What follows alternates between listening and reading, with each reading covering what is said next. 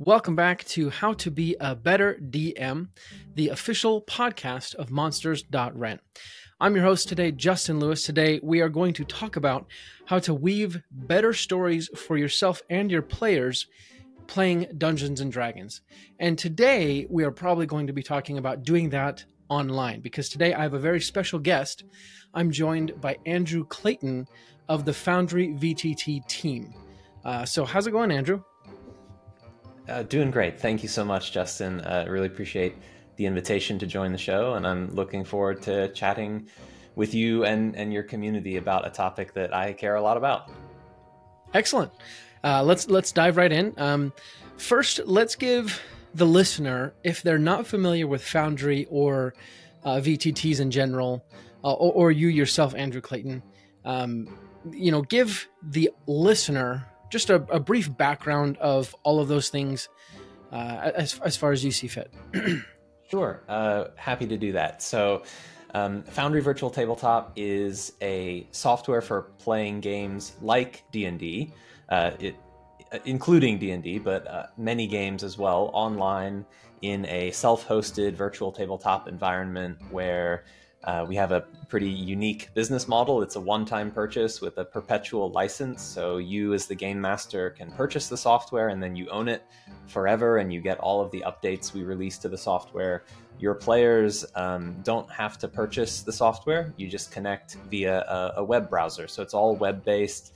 It's built using modern web technologies, and one of our proudest and strongest attributes is our very developer-friendly API that allows for the development of modules and systems that augment the software. And that's what allows Foundry to have so many different game systems supported, like over 250 different game systems that you can play on Foundry, and over 2,500 different modules that you can install that expand or augment or enhance the functionality of the software in some way or another. And so, we're a tool that's really designed to allow GMs to tell powerful and immersive and memorable stories with a really high level of production value, using a lot of great tooling that lets you deliver experiences that really bring your player into the action and really help enhance their imagination or comprehension of a scene that you're depicting. And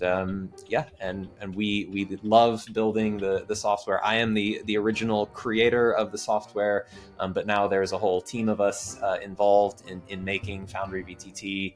And we've got all kinds of projects that we're involved in addition to making the core software, with regards to content partnerships with amazing publishers like Paizo. We're just releasing Kingmaker for Foundry VTT right now for Pathfinder 2e.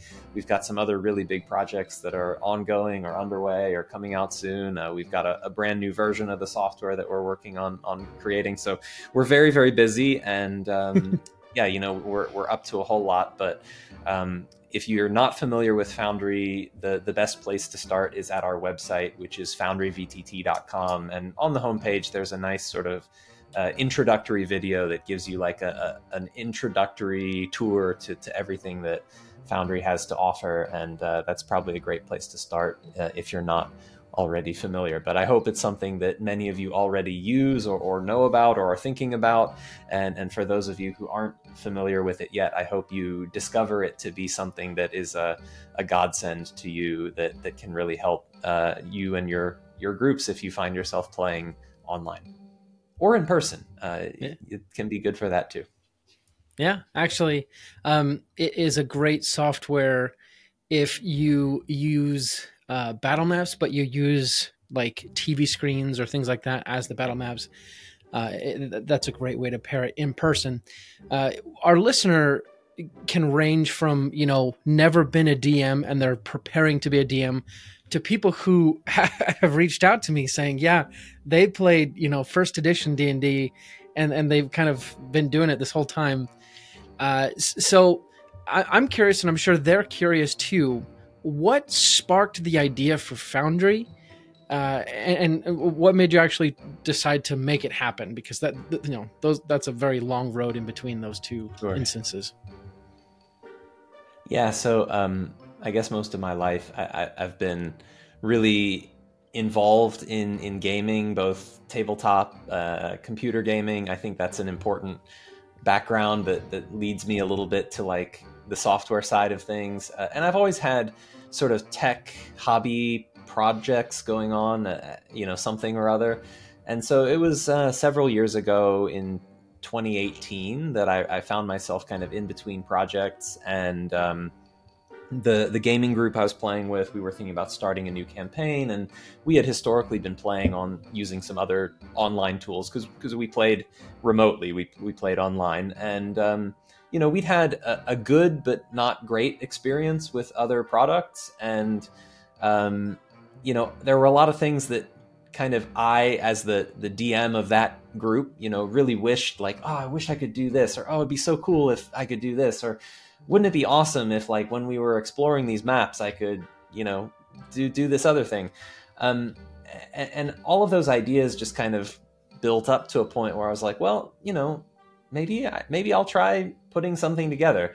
And it was a sort of good moment of opportunity where web technologies were at a place of some maturity. Some technologies had reached a place where they were really good choices to work with. So, modern HTML Canvas, WebGL, new JavaScript features, WebSockets.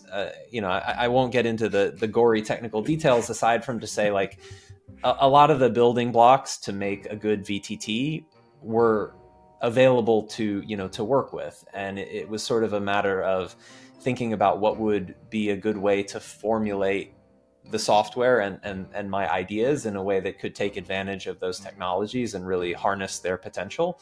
And so Foundry was born pretty quickly after that, because it turned out that it actually was really working to put these ideas into practice and start putting something together. And before long, there was kind of a viable prototype. And then I faced some very serious decisions about, like, how seriously do I want to pursue this? Because not only, was it something that was looking very promising for me and what I wanted, but it turns out that as I was sharing it around, a little friend group, and, everyone's response to it was very positive. And so I had to decide, like, well, maybe I should see how many people are interested in this. So I started a Patreon, a Patreon membership where I could share details about the project, and people started following along and staying tuned and being interested and really engaged with what I was doing, and everything really grew from there. And I think as terrible as, like, 2020 was for all kinds of reasons for a lot of people,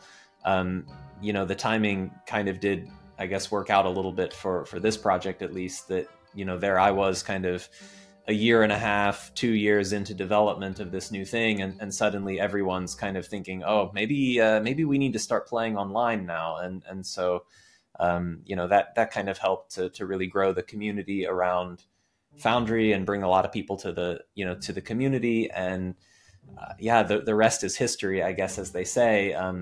The launch of the product went well, and so I started growing the team, and now there's 9 of us that develop the core Foundry software, and then probably another 9 or 10 beyond that are working on various content related projects. So it's been a whirlwind couple years, going from just this being an idea for my own group to a business with employees and full-time everyone. And it's been a big change in my life, and a really exciting one. And I'm really thankful that I got a little bit lucky, sort of right place, right idea, right time, but also had the courage to kind of go after it and see what I could do.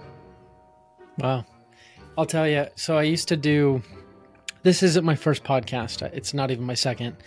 My first podcast was a personal development podcast, and we often talked about business. And I'll tell you, hearing your story a little bit, definitely I have the itch to kind of dig into that, but we might have to do that off screen or something. But 2020 aside, right? We all know that the world was basically waiting at home for 2020 to end that year, mm-hmm. and twiddling our thumbs. And so we all, played online D&D. But now, why should someone consider online D&D and or sorry, not and or, but uh, add it to the list of things that they should do instead of just doing in person. Does that make sense?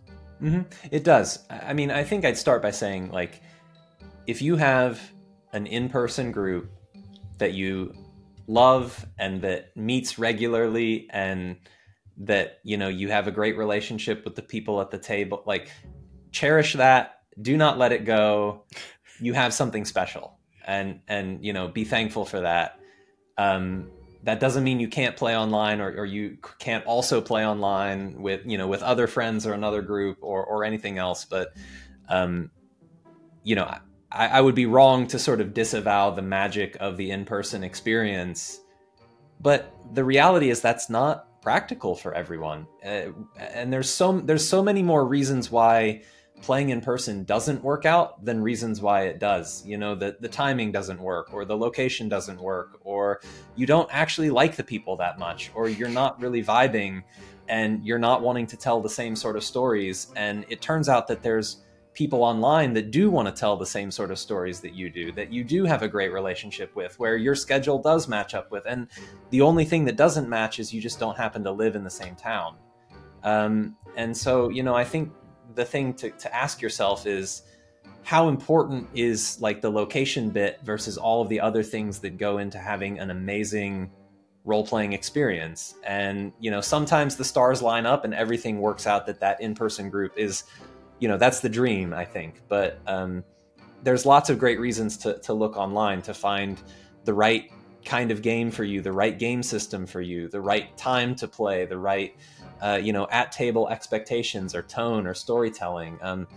And those are things that are a lot easier to find when you have the whole universe of TTRPG players to connect with and to draw from, than just who happens to live down the street. So I mean, I guess that's kind of part of the way I think about it. But I would also say that for groups that maybe have the choice, like, we could do either, or I think that the experience of playing online is a little bit different. It leans into some things a little bit more heavily, and it maybe shies away from some things a little bit more heavily. And so I do think it is subtly, but importantly, a little bit of a different game experience. And I think that that's something that suits people very well. It's also something that can cause frustration to people, and maybe just, like, that mode of play isn't for you. And so if you've tried it, you probably know which camp you're in, and if you haven't, then I think it's interesting to discover, like, what the differences are and what you like about it and what you don't. And of course, the quality of your experience will depend a lot on the people, the platform, the story. So it's hard to judge anything like, this is for me or this isn't for me, but it's nuanced in a lot of ways. I couldn't agree more, honestly. Just thinking about 2020, and the biggest hurdle of playing D&D or tabletop games, as far as a DM, maybe not the biggest hurdle, but definitely the first hurdle, is finding players, first of all, right? Getting people to say, yeah, I'd love to play with you. And I mean, logically, like you said, when you open up your field to anyone, right, who has connection to the internet, it makes it a lot easier to find people.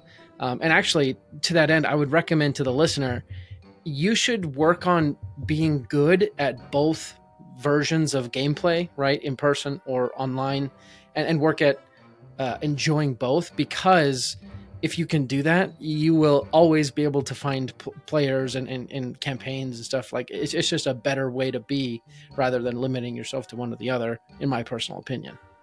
Mm-hmm. So you did mention there are nuances to both online and in person, and I actually wanted to talk about that, dig in a little bit. So what would you say are some of the challenges that you might have to overcome when doing online play? And what are some really cool things that you can do online that you can't do, or maybe would be really awkward or weird to do in person?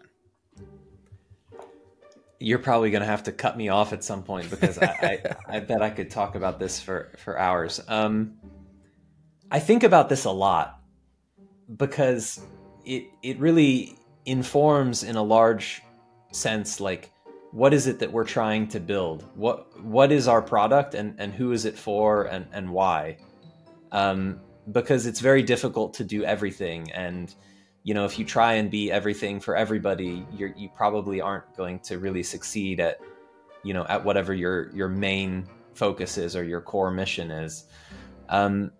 So in the interest of time, I guess my answer will be from the perspective of Foundry Virtual Tabletop. But I will say that that answer is not the universal answer for playing online. That's just my answer with respect to the software that we make. I think that playing online is really fascinating because it changes a lot of the expectations for the game master in a meaningful way, in terms of expectations around preparation, expectations around capacity to improvise, expectations around what happens when the players go off script. I think that one of the things about playing online, especially in Foundry, is it's such a fantastic platform for visual, auditory, immersive storytelling. It really leans into the fact that when you're digital, you have all of these amazing assets that you can draw from: maps and artwork and portraits and tokens and music. And all of these things can help you tell your story in a way that is so visually engaging and immersive.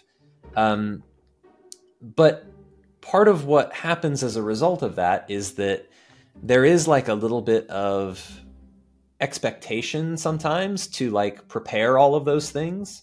It's one thing to say oh, I have a collection of 75,000 tokens. It's probably about what I have. In terms of individual images of different creatures or characters that you can use. But the pressure to prepare, which ones are we going to use, or which maps are ready to go, or which pieces of artwork are the ones that we're using this week. There can be kind of just more expectation on the GM sometimes to set those things up and to do prep work before the session than there is when you're just playing in person, and everyone kind of knows you're not going to have those things. You're not going to have the beautiful printout map, maybe every once in a while, but usually no. You're not going to have the perfect mini for every creature that you encounter. You're not going to have this beautiful illustrated artwork that you put up on the wall for every scene that your party explores. And so the expectations just shift a little bit. And I think this is something that some GMs really lean into because they love the idea that this is my hobby, and I'm happy to prep 6 hours for a 4-hour session because I freaking love it. And I just want that moment of those 4 hours with my friends to be just amazing. But that's not for everybody, and it doesn't have to be, and it shouldn't be. But I think there is and I don't want anyone to get the wrong idea about our software. There's nothing inherently about Foundry that requires you to spend that amount of time preparing for a game session. But it is sort of the social contract that exists online, with so many artists making amazing artwork and musicians making music and putting it all at your fingertips. It sort of is raising the bar and raising the stakes about what's available to you, and therefore what you might be expected to engage with or to prepare or to present to your players. And so it's a really interesting paradox. I think that with that increased power comes sort of increased obligation. And does playing online make playing easier? It's complicated. Yes? Question mark? It does. It can.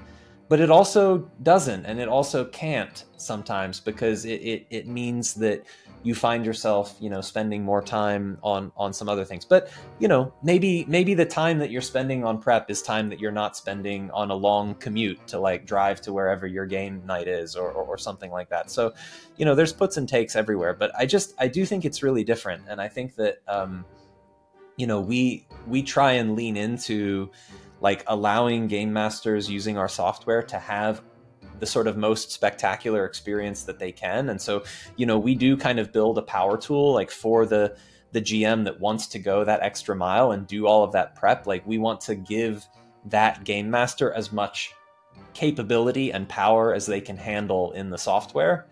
And then at the same time, we want to think about like, how can we make setup and how can we make things easier and accessible to people that,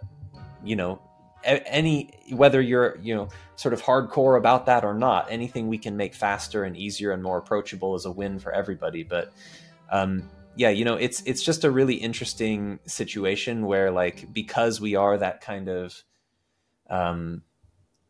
I guess power tool is a sort of fair way to think about it. It comes along with a lot of extra, considerations about like how you use it and the time that you spend with it. And is that something that you enjoy, or is that something that comes as a tax to you that makes you feel like you're paying more for your gaming experience? And different people respond differently. As a listener of this show, you obviously love story. Now that you've had a chance to craft your own story by listening to this show, wouldn't it be nice to get some inspiration? Or maybe you just want a moment of immersion and escape and entertainment. Whatever it is, come join us on our new show, Pact and Boon. It's an actual play D&D podcast in the world of Calignos, where our characters, Jolly, Wolfgang, and Alan, will find and meet each other in hell, and from there, start a troublemaking journey with some near-death experiences that will hopefully lead them to a happy ending. Find it wherever great podcasts are heard, or just go to sessionzerostudios.com/pact-and-boon. That's PACTNBOON. Start listening today.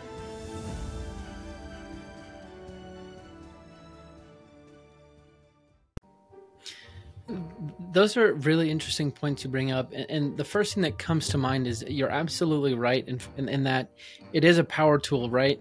Like, if you are going to use a VTT, right, you have already made the decision that you are going to try and go a little bit more all out than maybe, the average DM. And that's because, and I've said this on other podcast episodes before, but at its core, a role-playing game, right? Like, the barest bare of a role-playing game just consists of a story, people, something to record the story, maybe, and an agreed upon set of rules, right? And I know people who do, theater of the mind over the phone or on Zoom calls, right? If you're going to use a VTT, then you've already made that decision to try and make it spectacular, right? And the next thought that comes to my mind is also, we have so much content that we can consume in the form of, shows like Critical Role, Dimension 20, High Rollers from the UK, things like that are a little bit more towards that spectacular level. And seeing tools like these VTTs, we do start to think, why can't I do that? So I definitely agree with everything you're saying. And as far as the accessibility, that was one thing I did want to talk about. So as a technological neophyte, I would kind of think of VTTs and think, what are, in your opinion, like, what are the technical specifications you'd have to have for like your computer to just run a VTT fairly well without technical issues? And what are some ways that you could hopefully mitigate any technical issues that might pop up? Yeah, sure. Great question. So different VTTs are going to be different in that regard. Some of them are built using a game engine like Unreal or Unity, where everyone has to install a piece of software. Some are just very lightweight web-based. You just pop onto a website and you go. Foundry's a little bit in the middle, I would say, in terms of it's not the most lightweight, but it is relatively lightweight because, it's easy for the game master to install and everyone else just joins with a web browser. In terms of our like technical system requirements, they're relatively modest, but because Foundry is a tool that really leaves it up to the GM, like how big do you go? The requirements for people playing do depend on sort of what the game master does. So for example, Foundry can do things like it can use big like video maps, or it can use map images that are extremely large, like 16,000 pixel square. But that doesn't mean that everyone can do that. So like on your laptop or on your computer, you have a GPU, whether it's integrated or a discrete card, and that GPU has like a maximum size that it can do. And so, it really does depend a little bit on what your GM is doing. But for like basic usage, any laptop or PC that you purchased in the last 6 or 7 years is going to work just fine with Foundry VTT. We don't have a spectacularly high bar in terms of technical requirements. One of probably the biggest technical requirement that we do have that is a struggle for some of our users is the nature of networking, because we, unlike some other platforms, we are self-hosted.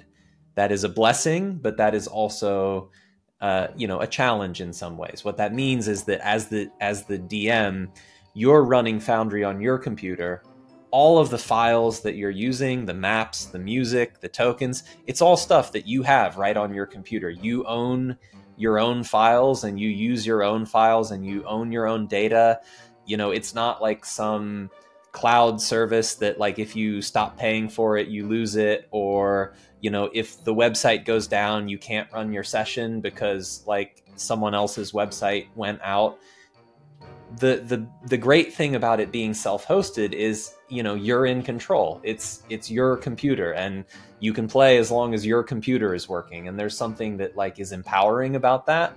But it also means that, among other things, your players need to be able to connect to your computer, and we don't actually control your home wireless network or your home router. And so, we can't solve some problems for people in terms of like how your player gets connected to you. We have a lot of support for, working through that and troubleshooting it. It can be as easy as you have to do nothing. It can be as difficult as you have to go to your router and add a port forwarding rule. And that is technically daunting to people. So yeah, there's pros and cons of it. We do have, I should be clear, we do have a couple of really great partnered hosting service providers where if for whatever reason you don't want to or can't navigate the technical requirement of hosting Foundry yourself, you can pay a modest amount, and one of our partners will host a server for you that is always available for you and your friends to log into with zero headaches attached. But yeah, these are the sorts of things that are tough to navigate, and it is tough sometimes with users who might not necessarily understand, like, why can't you make it just work? And it's tough to not always have a great answer to that. It's like, because the internet is a little bit complicated, and how traffic gets from one place to another, it's not as simple as you might think. On the heels of that somewhat technical question, I think we're coming down to the end of our talk today. I do want to ask one question before we sort of wrap up that is also technical, maybe, but what AI is sort of this buzzword right now, artificial intelligence, all that jazz. In your view, what do you see being the developments in the realm of AI or generative experiences as it pertains to VTTs? Yeah, great question. Tough question. I think generative models are evolving and improving faster than most of us are able to really comprehend and keep up with. I think the improvements in quality of output from generative models is really impressive. Now, there are very crucially and very importantly ethical and legal issues at play here in terms of how those results are produced and how we should feel about them. But setting those aside for a moment, and that is a fairly big but focusing a little bit more on the technology itself, I think that generative assets, generative content is inevitably going to be part of the landscape of role playing. I think it's unavoidable. I think that there's a certain hallmark of role playing experiences about improvisation and collaborative storytelling, and the desire to communicate ideas, creative ideas, quickly in a way that allows everyone at the table to then intake those ideas, be inspired by them, and then respond.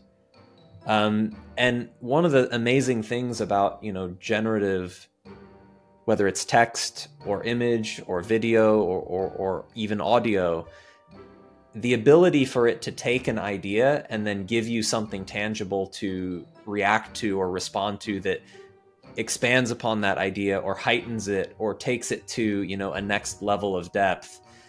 I think there's not clear answers about how this is going to work or how it's going to affect the way that people role play, but I think it's inevitable that it will. The ability for, as the DM, for you to be in real time, live improvising and say, you walk into the town and there's a market, and in front of the market there's a juggler who's juggling balls woven of all of the different elements of magic, fire and frost and electricity and thunderbolts of force erupting out, and the crowd is watching with rapt attention as a little pickpocket goes around and takes coins from unsuspecting people's garments. And you're just saying that, and as you're saying it, an image is displayed of that very scene. Like, interpreting voice into prompt, and interpreting prompt into image, and interpreting image into a stimulus that then comes back to your storytelling and that people can respond to. It's unbelievably powerful conceptually. And I think it's something that will change the way that we role play for sure. Now, what's it take to get there? I think there's technical challenges to solve, like how would a technology platform make it to where you can have that kind of experience where the GM says the thing and lo and behold, the image of it appears and everyone's like, I see it now, I'm there. How do you get there? Well, there's technical problems to solve, but as I said, there's also ethical problems to solve, and how that artwork gets generated is a very contentious and rightfully so topic. And so I think while the technology problem is one that's very exciting to me, to others, it's a problem that is not really appropriate to try and bring to life until I think some of the the ethical concerns about sourcing of training data, about generation of results, about credit or compensation or even consent of the people whose work has been used to create these results is better handled. And so we're at the cutting edge of this stuff, and it cuts, in addition to being exciting. And so I think, I'm very excited about where this might lead. But, I think it's going to be a little bit of time until it becomes normative. But I do think it's inevitable that this is really going to fundamentally alter the way that we play games. Absolutely. I definitely think the world in 5-10 years is going to look a lot more like the Jetsons. Maybe not so much in flying cars or Rosie the robot, but I don't know. Things are definitely changing. But thank you so much, Andrew, for joining me on this conversation and talking to my listener here. Before we let you go, can you tell my listener how can they reach out to you, support you, see what you're up to, and possibly connect with you? Absolutely. So the best place to start is at foundryvtt.com. So if you're not familiar with our software yet, that's the best place to go. If you are familiar or you want to get more involved, we have an official Discord server, discord.gg/FoundryVTT. We have an amazing community where, like-minded TTRPG enthusiasts who love technology and love Foundry VTT and are eager to share their tips and tricks and experiences with you, help out, are able to be found. It's a really wonderful community. I encourage everyone to check it out. We are available on socials, Twitter /FoundryVTT, YouTube, Foundry VTT, Twitch. We have a Twitch channel. We'll be live on Twitch next week with a development update of our latest and greatest version. Some very exciting announcements and first looks and things coming there. And yeah, we have a Patreon as well. As I mentioned earlier in the podcast, this all sort of started on Patreon. We do still have a Patreon for anyone who just loves what we're doing so much that you want to show a little bit extra support or something. You can do that there. It's incredibly appreciated. It is not required. The whole business model that we operate on is a one-time purchase. You don't have to subscribe to anything. It's just if you love what we're doing so much that you want to shower us with your affection, you may do so at your discretion. The best place to interact with me and the team is on our Discord server. We're very active there, and we love chatting with the community about what we're doing. So do check it out, and I hope to see you there. Excellent. Well, listener, I hope you enjoyed today's conversation, and I am 100% certain that you learned something today, or at least have something to chew on mentally, and hopefully it nourishes your body and soul.